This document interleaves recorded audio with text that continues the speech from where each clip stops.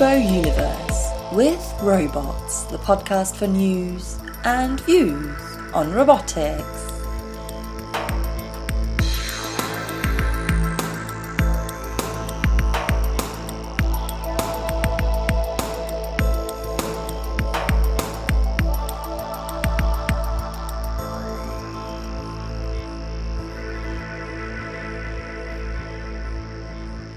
Hi and welcome to the Robots podcast. This will be the first of 2 episodes covering our visit to last year's RoboUniverse 2016 conference in San Diego. Our interviewer Abate de May was there for us and met up with some of the attendees to bring us the latest on robotics technologies that seek to improve the way people work, learn and live. The RoboUniverse conference is the leading professional robotics conference and exposition that promotes practical application of robots and intelligent systems.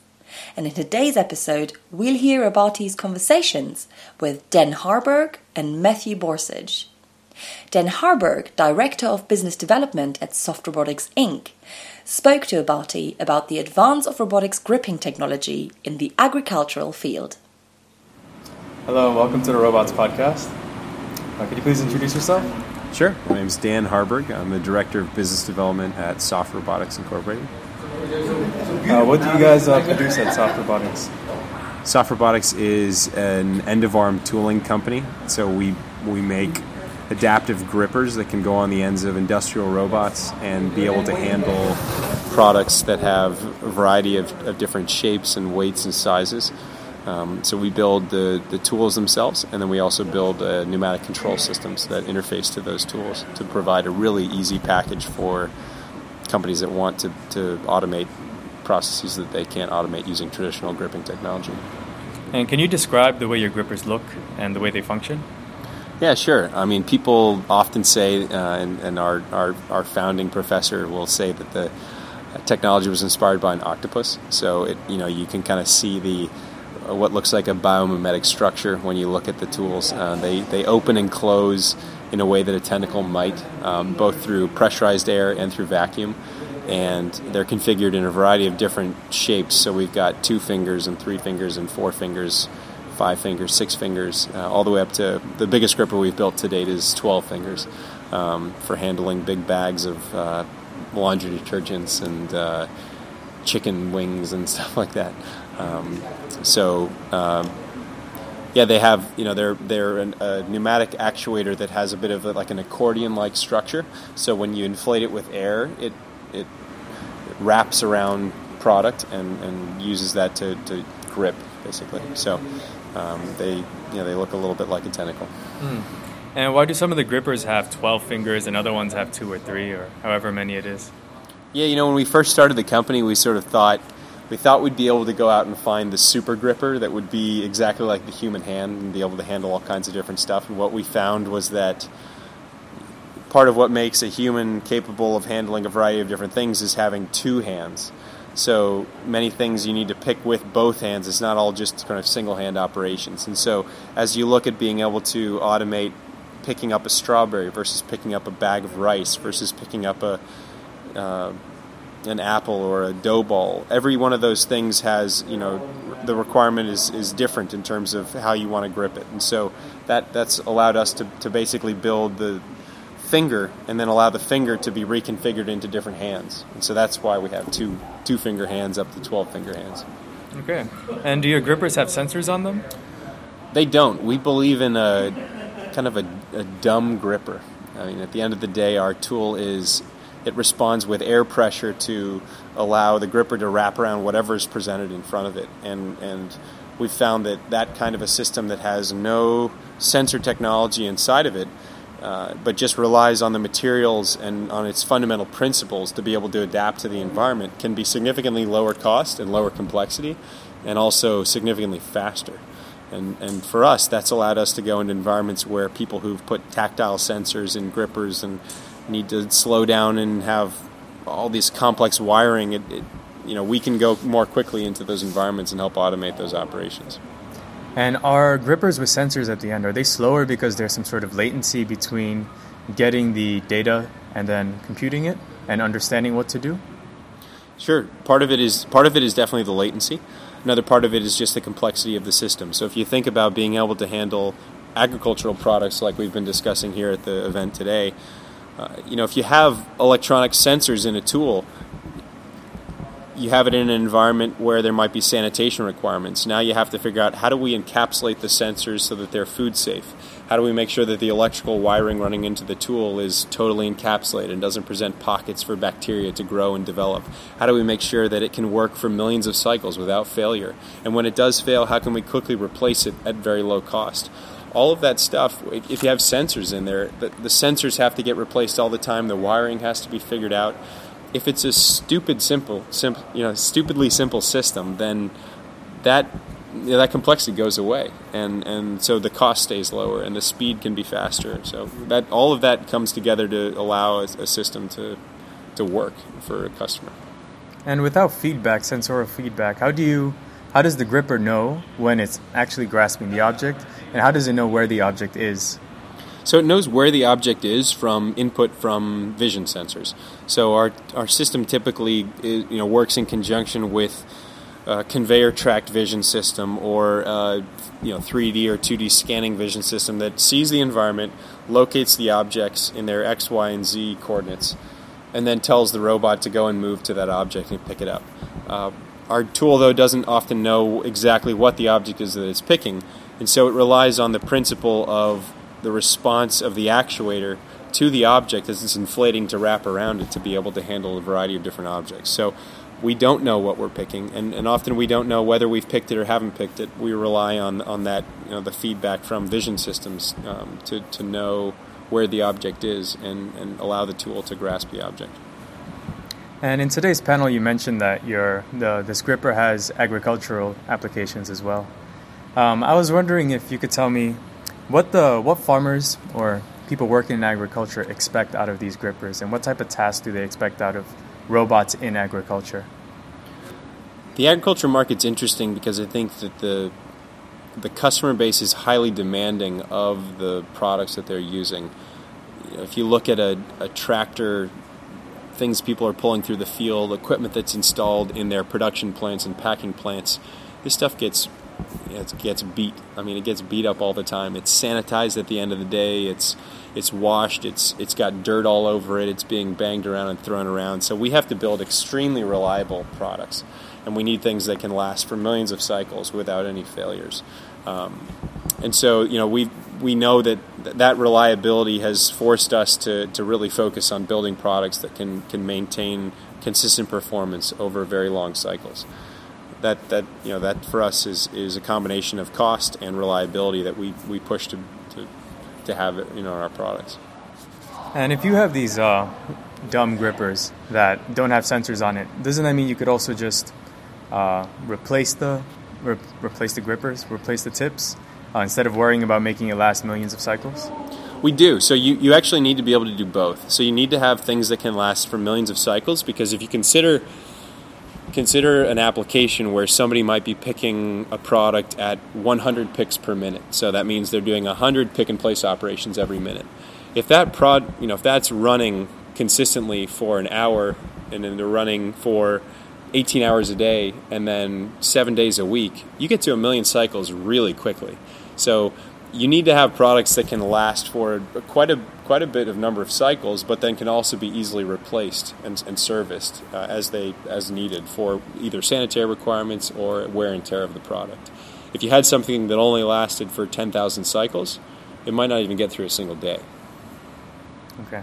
And how would you say that farmers would go from having these human-oriented farms to more robotics-oriented farms that are more optimized for robots to perform well? There's definitely a complete change in thinking that's going to be required from the farmers, because today, as I mentioned in the panel, everything has been designed and optimized around the availability of human labor to be able to pick and pack and harvest and all these complex tasks. And so they've tried their very best to drive as much efficiency as they can through the other parts of the system, but while still relying on human labor to pack. So a great example of that would be, consider product packaging, where peppers today, bell peppers might be packed inside of a Ziploc bag. The way that a human packer gets the peppers into the bag is by wedging one pepper into one side, pushing it all the way to the side, and then taking a second pepper and wedging it into the other side and packing it. That's a task that's almost impossible for a robot to do. If you look instead at a tray where just feeding 2 peppers to a tray, and then the tray flows through a flow wrapper where the thing is packaged in an automated system, now you start to imagine, okay, that's something that we could do and you could actually automate. But the grocery stores, the consumers, and the processing houses have become reliant upon meeting the demands and requirements of what people would optimally like to see in their packaging, and that's driven them to say, okay, we need to have human workers that can do these very complex tasks to pack into the packaging that the stores expect, and so this whole sequence. If you say we need to automate it, you probably have to reinvent the packaging, different types of packaging. So that's just one example, but it kind of speaks to how the mindsets are going to have to change at every level if you're going to really imagine fully automated packaging and processing environments. So it sounds like when you have these human-oriented farms, you have humans doing multiple tasks at once. They're wedging to one side, wedging to the other side. They're closing the Ziploc bag. Whereas the move to a more robotic-oriented farm would be to break down these tasks even further. So break them down into more simplistic pieces. Right. Now, how would you educate the farmers to be able to, or the agricultural leaders, to be able to break down these tasks that we never thought about before into these more simple, robotic-oriented tasks? Well, we talked to I was visiting a greenhouse grower of tomatoes and peppers just yesterday up in Santa Maria, and what he was saying was, look, if we could get consistent packaging across many different types of products, then we could imagine a single robotic station where your tool could handle either a tomato or a pepper or a sweet pepper or any of the products that we grow here in our greenhouse, and you could package it into the same kinds of trays. We can start to standardize the type of packaging we have on the output. Now we can imagine bringing in automation. So that's the kind of thinking that's going to be required and the kinds of changes. Today, there are tens of different packaging types for one type of product that a farm might produce, and they've become, they're capable, because they're using human labor, to switch between packaging on the fly and on demand, depending on what their customers are asking for. So there will have to be more standardization, at least in the kinds of machines that are used for packaging, in order for automation to be accepted in that environment. Thank you very much. Sure.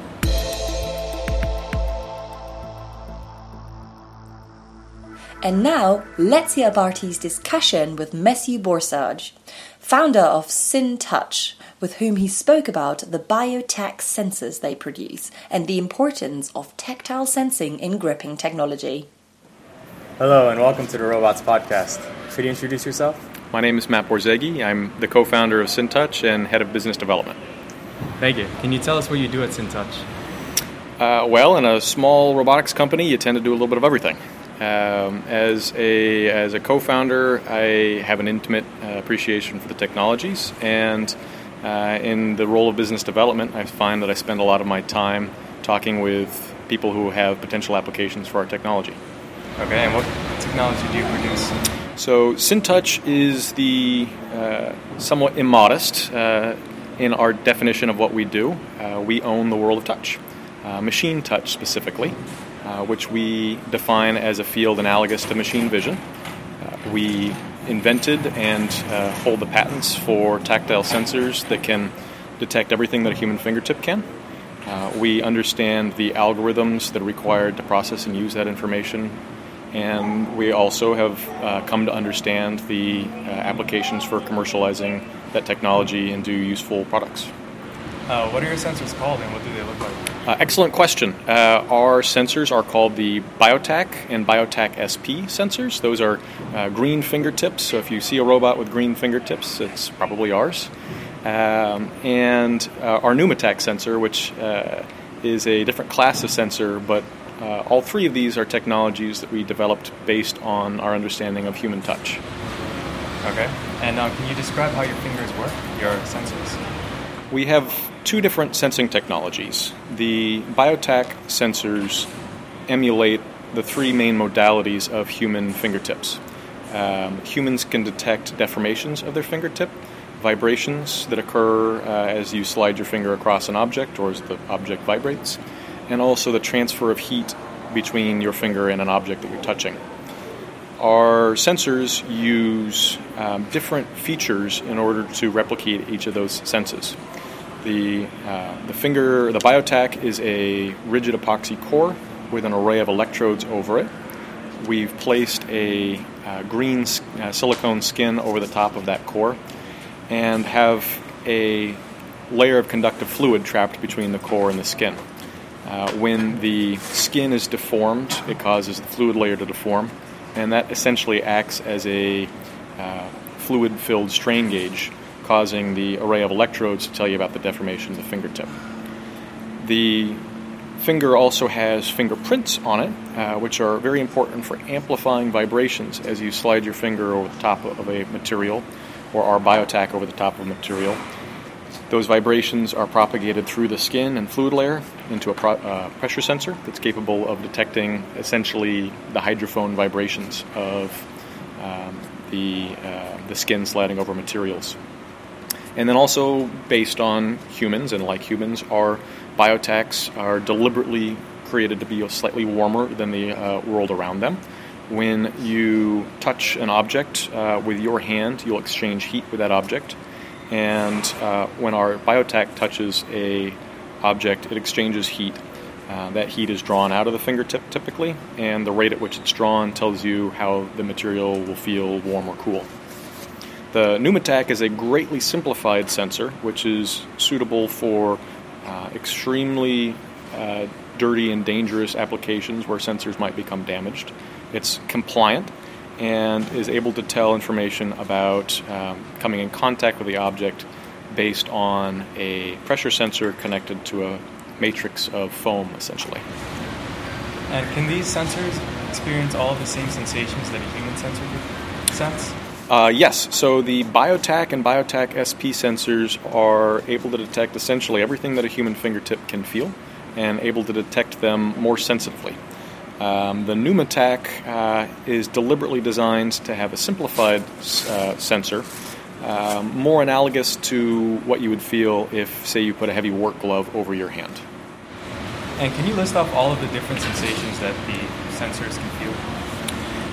It's a good question, and actually one of the struggles that we have in the world of touch is that there actually aren't great vocabulary for describing the things that people feel. In the world of color and in vision, we have very good, well-defined universal terms. You can specify the red, blue, green value of something, and a web developer or a print shop will know pretty much exactly the color that you intend to have. In the world of touch, people tend to use really sloppy vocabulary, which is highly subjective, or they'll tend to use measurements based on classic engineering techniques that really don't describe the way it feels to a human, i.e. it has a static coefficient of friction blank. So in the world of touch, we have come up with a vocabulary that we call the SynTouch standard. It comprises 15 dimensions of touch, and they're in broad categories, which are as follows: the micro and macro texture of an object, the frictional properties of an object, the adhesive, thermal, and compliance of an object. So you might have noticed there's only 5. We do have subcategories within there that describe slightly different things. And so do you get feedback from the sensors you get it in the form of numbers, I assume, as numerical feedback? That's correct. And how do you translate that into something that a human could understand? That's a great question. So I really hope that somebody listening to your podcast has a device which you could essentially plug our sensor into and create those sensations. In the field, we call those either haptic displays or tactors. And it's analogous in the world of vision to saying that we've invented a video camera and we'd love for somebody to have a monitor out there. So there isn't right now a corresponding technology where you could just essentially plug the BioTAC in. I hope that somebody develops one. What we're doing as an intermediate measure right now is providing those SynTouch standard parameters, those 15 numbers that describe how materials feel, so that if you're interested in knowing exactly how it feels, at least you can have that set of numbers. And we hope that in time that people who are interested in knowing how things feel will be able to grow to appreciate those, just like if I tell you an RGB value of 255, 128, 0, you can have a rough idea about what that might look like. Okay. And what applications are your sensors used in? Great question. The applications for our sensors are really bimodal. They mirror very closely how humans use tactile information. So there's action for perception and perception for action. So on one side of it, you might want to feel an object because you're interested in manipulating it. You don't cognitively care if it feels warm or fuzzy or smooth or slippery, but that tactile information might be useful as you adjust your grip on the object. So that would be obviously very useful set of information for a robot. If you think about it, lacking that information in your hand makes your hand very cumbersome. If you've ever had numb or cold skin, and you know how clumsy you feel, that's essentially as best a robot can be without the sense of touch. Now, moving away from manipulation, we have found there's actually an incredible market for being able to quantify how objects feel for the world of design and production. If you're producing a piece of luxury apparel or an automobile and you're trying to do it efficiently, or the next consumer electronic device, touchscreen or tablet, and you want it to have a particular feel, you would like to be able to define that. And while you can do that right now for color, the only way to do that with texture or feel is to use our SynTouch standard. And since many of these companies lack the vocabulary to describe touch, and maybe they're not very knowledgeable of the SynTouch library, how do they portray to you what they want from the touch? For example, these fine luxury goods, how do they portray to you exactly what they want their product to feel like? Talking with companies and learning about their internal vocabulary has been a very interesting experience. I have literally sat in the boardroom of a major automotive manufacturer and listened to a debate over what the word soft meant. To an engineer, soft might have something to do with the spring constant of the material, or maybe its viscoelastic properties. To a designer, soft might mean it should feel fuzzy, like a puppy's belly. That's a quote I've actually heard. Every group that we've talked with has had their own internal vocabulary. Every industry has had some terms that they bandy about, but there's actually very little consensus over what the words mean. So one of the jobs that I have is to go into a company and learn what they call various physical attributes that the material has, and then help them map between what they've been calling it and what we can quantify objectively and repeatably for them. You can use an analogy from the world of color. We have very specific understandings about what red and blue and green are, certain wavelengths of light. But if we didn't, we might have trouble if, say, when I say red, you thought crimson and somebody else is picturing maroon. Very different shades of red that you can't use to then define a color without having some misunderstandings. And you spoke today on the agricultural panel in the RoboUniverse. Could you tell us some agricultural applications of the sensor? Yeah, the agricultural applications for tactile sensing in robotics and manipulation essentially comes down to, do you need to pick something that's fragile? If there's a piece of produce that needs to be handled, which will become damaged by essentially handling it inappropriately, we have a sensor that can be mounted on essentially any robotic gripper and provide a sensitive, gentle touch. On the panel today, I also pointed out that it's entirely possible that a lot of applications can be done without this technology. And personally, one of the things I find interesting about agriculture is how diverse the products and the crops that need to be handled are, and the variety of ways that people are looking at replacing the human hand when trying to interact with those materials is really remarkable. And how is your company dealing with the very expensive and slow process of iterating on the engineering design. Working with robotics and with hardware can certainly be a lot more difficult at times than purely software applications. The focus of SynTouch has been decided since our inception to remain on the world of touch, and I think we've done an excellent job on that.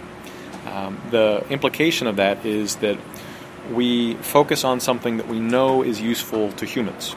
We know a human with the sense of touch is capable of doing amazing feats of manipulation and object identification. And we know if you remove that sense of touch, the human will become very clumsy and unable to understand what it is that they're interacting with. So instead of trying to follow each of the trends in either the market or the other technologies that's available, we've continued to refine our technologies and make them more durable and more inexpensive and more robust in terms of the information that they provide.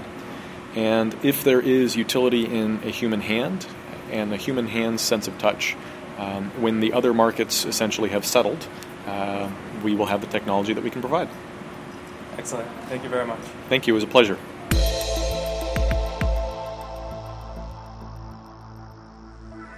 And that's it for today. But tune in again in a fortnight when we'll have more interviews from Abati's visit to RoboUniverse. And if you can't wait that long, simply visit our website at robohub.org for all our past episodes and loads more about robotics. We'll be back in 2 weeks' time. Until then, goodbye.